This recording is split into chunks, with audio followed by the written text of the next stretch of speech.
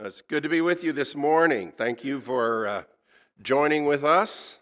We do have some missing, and I'm sorry about that, but I am grateful for who is here and who's with us online as well. We are grateful that you've joined us too.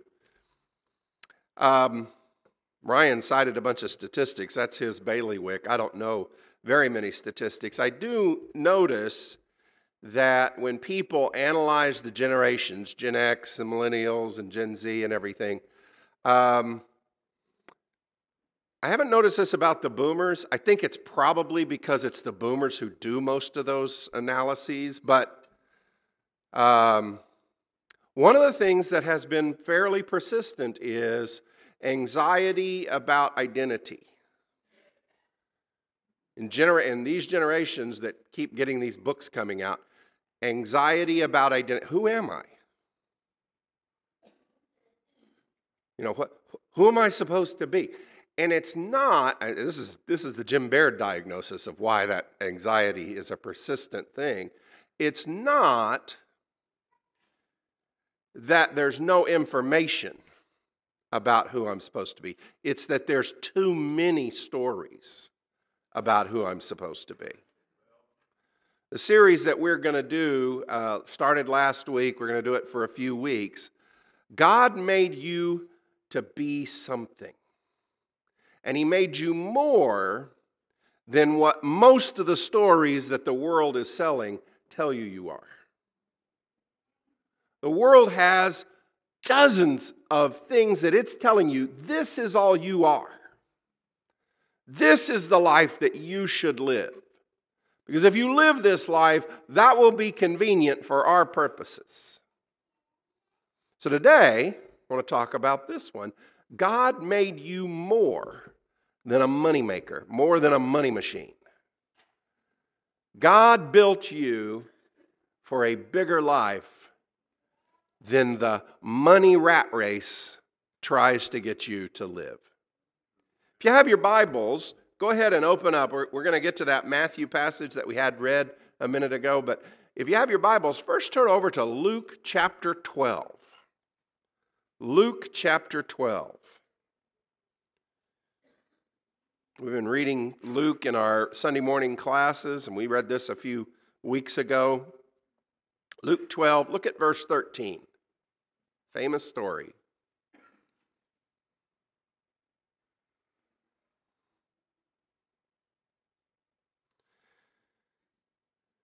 Someone in the crowd said to Jesus, "Teacher, tell my brother to divide the inheritance with me." And Jesus replied, "Man, who appointed me a judge or an arbiter between you?" And He said to them, "Watch out. Be on your guard against all kinds of greed. Life does not consist in the abundance of your possessions." And then He told them this parable.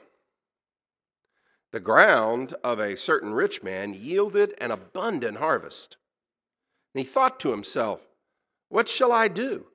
I have no place to store all my crops." And then he said, "This is what I'll do. I will tear down my barns and I will build bigger ones. And there I will store all my surplus grain. And I'll say to myself, you have plenty of grain laid up for many years. Take life easy, eat, drink, and be merry." But God said to him, "You fool, this very night your life will be demanded from you. Then who will get all you have prepared for yourself?" "This is how it will be," Jesus said, "with whoever stores up things for themselves, but who is not rich toward God." God made you to be much more than the amount of money you make.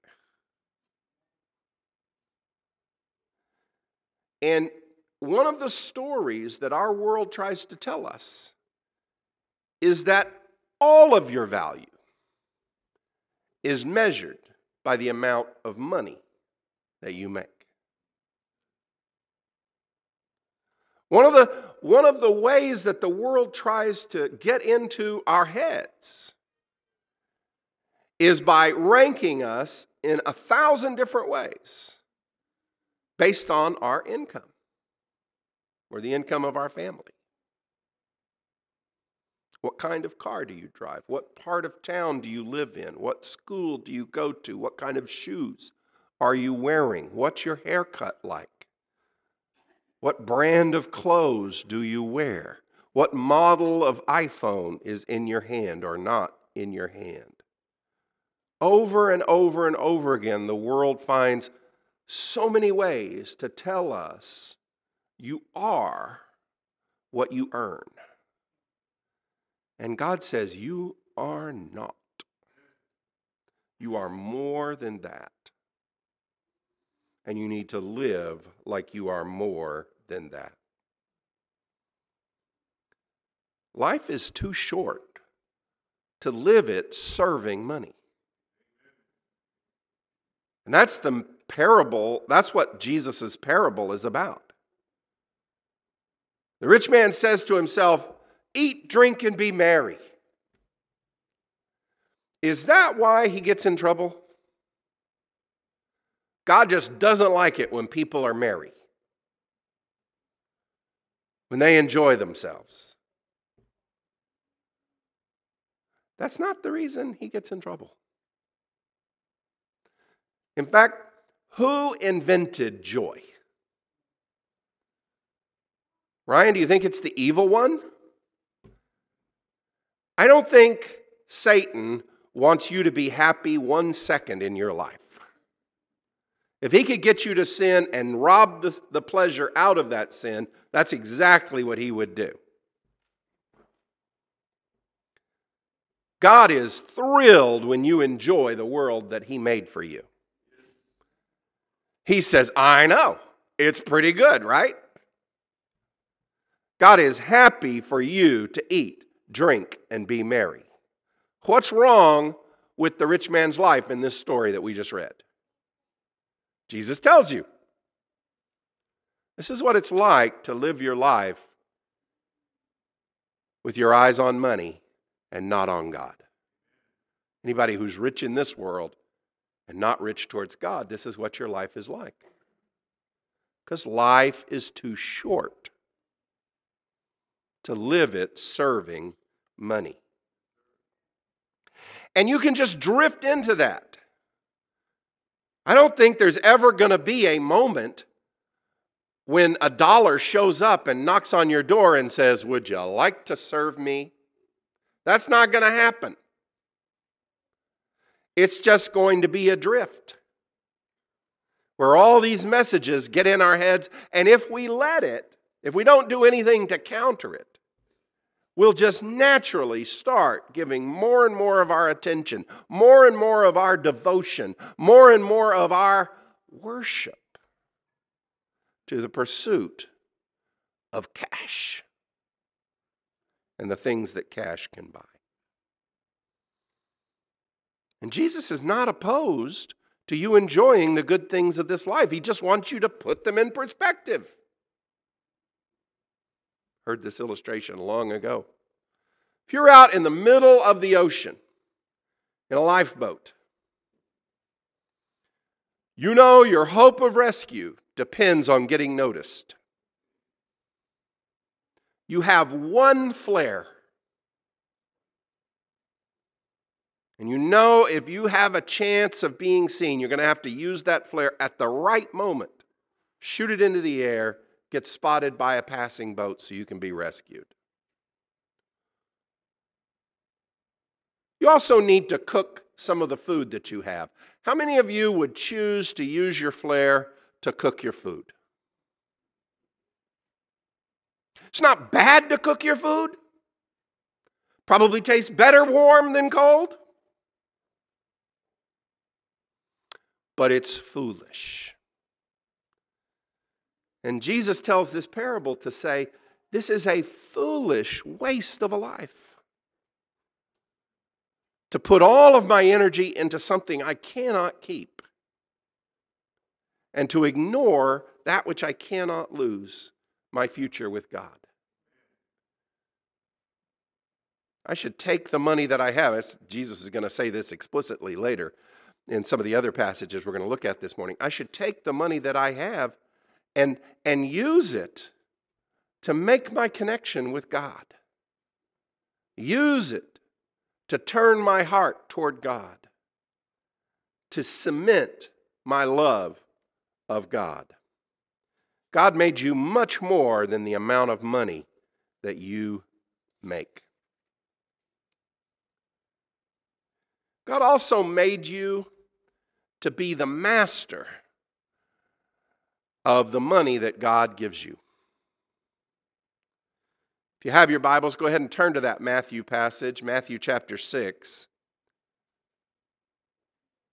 Matthew chapter 6, look down at verse 24 that we had read this morning.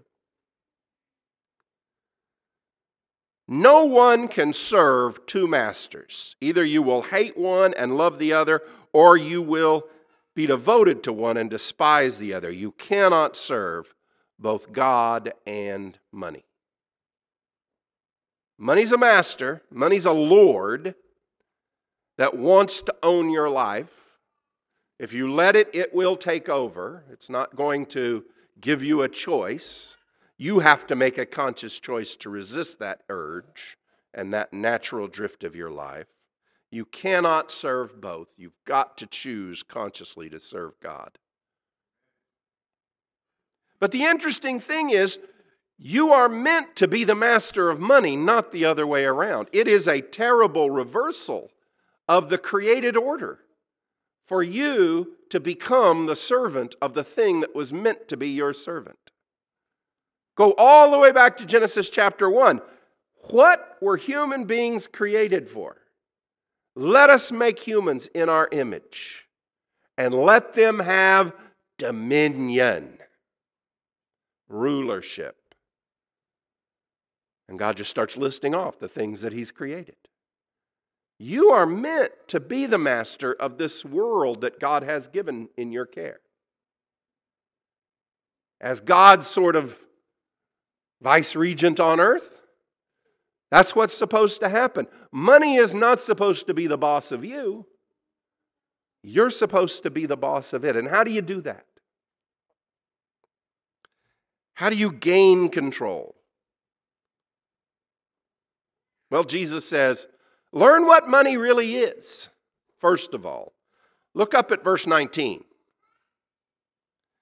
Do not store up for yourselves treasures on earth, where moths and vermin destroy and where thieves break in and steal. Store up for yourselves treasures in heaven, where moths and vermin do not destroy and where thieves do not break in and steal. For where your treasure is, there your heart will be also.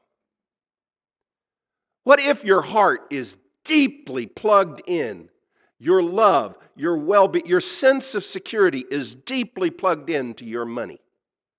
Your worship is plugged into your financial well-being. Well, it's a God that's going to let you down. That's all I can say. You're going to die 1,000 deaths. Oh my goodness, the Dow Jones just took a dip. Oh my goodness, they're doing layoffs at my job. Oh my goodness, there might be another world war. Oh my goodness, there might be a worldwide recession or depression. Oh my God, you're going to die again and again and again if money becomes your Lord. It's just the way it is. Learn what money is. Money is fleeting. It goes away. It's its nature. It's God that's forever. You want to have something you can't lose? Have God. That's what you were meant for. That's what you were built for. That's what your life is oriented around. And anything that's not that, anything that's less than that, is going to leave you sad, anxious, and depressed, and destitute in the next life. So be the master of your money. Hold it lightly. Recognize its nature. It's designed to go away. If I try to hold on to it, it's going to slip through my fingers. The bank's going to take it. The robbers are going to take it. My credit card is definitely going to take it. Recession's going to take it. I've never had money eaten by moths, but okay, probably. If I held it long enough, probably that would happen too. So hold it wisely and use it. Store up for yourselves treasures in heaven. Prove to money that it's not the boss of you. Prove that you're the boss of it. Give it away. Jesus says you may need to give it all away if that's what it takes to prove that it's not the boss of you. That's an extreme prescription, but he does give that prescription sometimes, remember? In our Bible class this morning, we're going to possibly get to the story of the rich young ruler. That's what he told him. Get rid of it all. Set yourself free. Prove it's not your boss. The guy couldn't do it. But for every one of us who's seeking God, you need systematically in your life, we talked about this last week in our Bible class, systematically in your life, you need to prove that you're the boss of your money by systematically using some of it for God's will. You need to have a plan in your head, and you need to execute on that plan week after week, month after month, year after year. That's part of proving who's the boss. That you're the one that's in charge. And that you're going to use your money for God. That's just the way a spiritual life works. And by the way, Ryan, interestingly, and I think you alluded to this, our attendance is down. Our contribution at Wilshire is not down that much. We are a very generous congregation. It's a beautiful thing. This is a congregation. Probably you don't need the sermon I'm preaching. I'm just storing this one up, right? Okay? Just in case you need it later. Wilshire is a very disciplined and good congregation. You guys are definitely bossing your money around, and I like it. Last point I want to make. God made you to live in the richness of God. Couple of passages that point this out. Turn over to 1 Timothy chapter 6. 1 Timothy chapter 6 has two sayings where Timothy, the young missionary, is being given instruction by the older missionary, Paul. How can he help his congregations to do well? And specific instructions. If you got rich people in your church, here's what you need to tell them. In 1 Timothy chapter 6, verse 9, he says, those who want to get rich fall into temptation and a trap with many foolish and harmful desires that plunge people into ruin and destruction. For the love of money is the root of all kinds of evil. Some people eager for money have wandered from the faith and pierced themselves with many griefs. I love that. It's the root of all kinds of evil. How many of you try to weed your garden? I am an impatient weeder, I will tell you. I hate it. I don't even like bending over anymore. So I'm very much of, if I can't see it, it's gone. It's gone. What's wrong with that approach? You know what's wrong with it. The root. I'm going to go back inside. I'm going to have a nice lemonade. And in 3 days, that root sneaking back. And the love of money is like that, Paul says. You need to warn people what money's like. It's sneaking in to try and get you to do other bad stuff. It's the kind of Lord it is. If your money's threatened, why not lie a little bit? If your money's threatened, why not cheat a little bit? If your money's threatened, why not find the people who are vulnerable around you and squeeze a little more out of them? Why not? Why not? Why not? It's the root of all kinds of evil. It says, warn your Christians that are in your churches. Warn them that that's the way money acts. Then he goes on, if you skip down, Look down in verse 17. Command those who are rich in the present world not to be arrogant, nor to put their hope in their wealth, which is so uncertain, but to put their hope in God, who richly provides us with everything for our enjoyment. God loves it when you love to enjoy the world He made. He did that on purpose.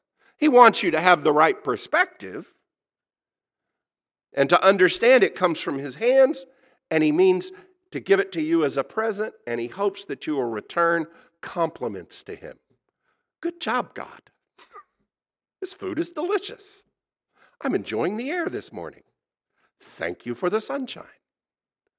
He's happy when you enjoy those things and recognize it as part of His relationship with you and your relationship with Him. God who richly provides us with everything for our enjoyment. God made you to live in that richness.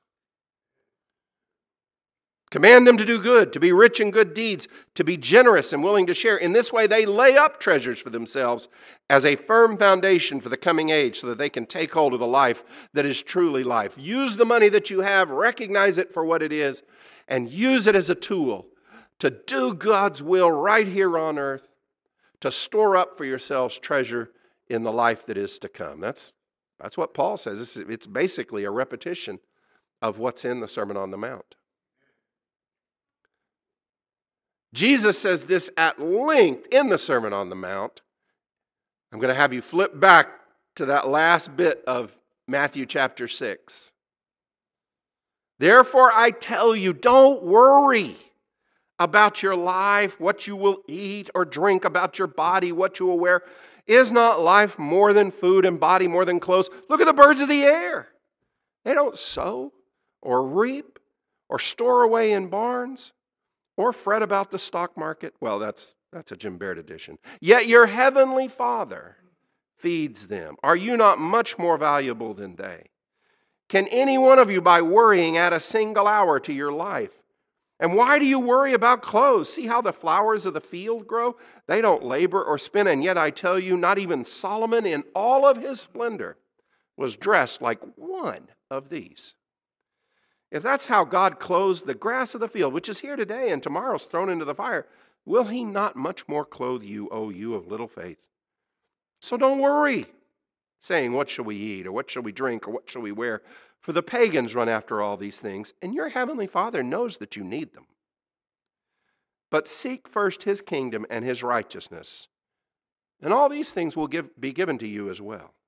Therefore do not worry about tomorrow, for tomorrow will worry about itself. Each day has enough trouble of its own. God made you to live in the richness of God. Now it's Christmas time. A lot of you are already, a lot of the women are already cranking through your Christmas gift list. Guys, we have a pact. We're not going to do it until the 23rd, right? That's our time. But a lot of the women are cranking through Christmas gift lists. So here's one. How much would you pay for this? This is a shirt. I don't even think it's on sale yet, but how much would you pay for this? It's a shirt that has sensors that detect when you are becoming uncomfortably hot, and it has a built-in cooling system, and it's a point cooling system, so it will just cool down the spots where you're getting hot.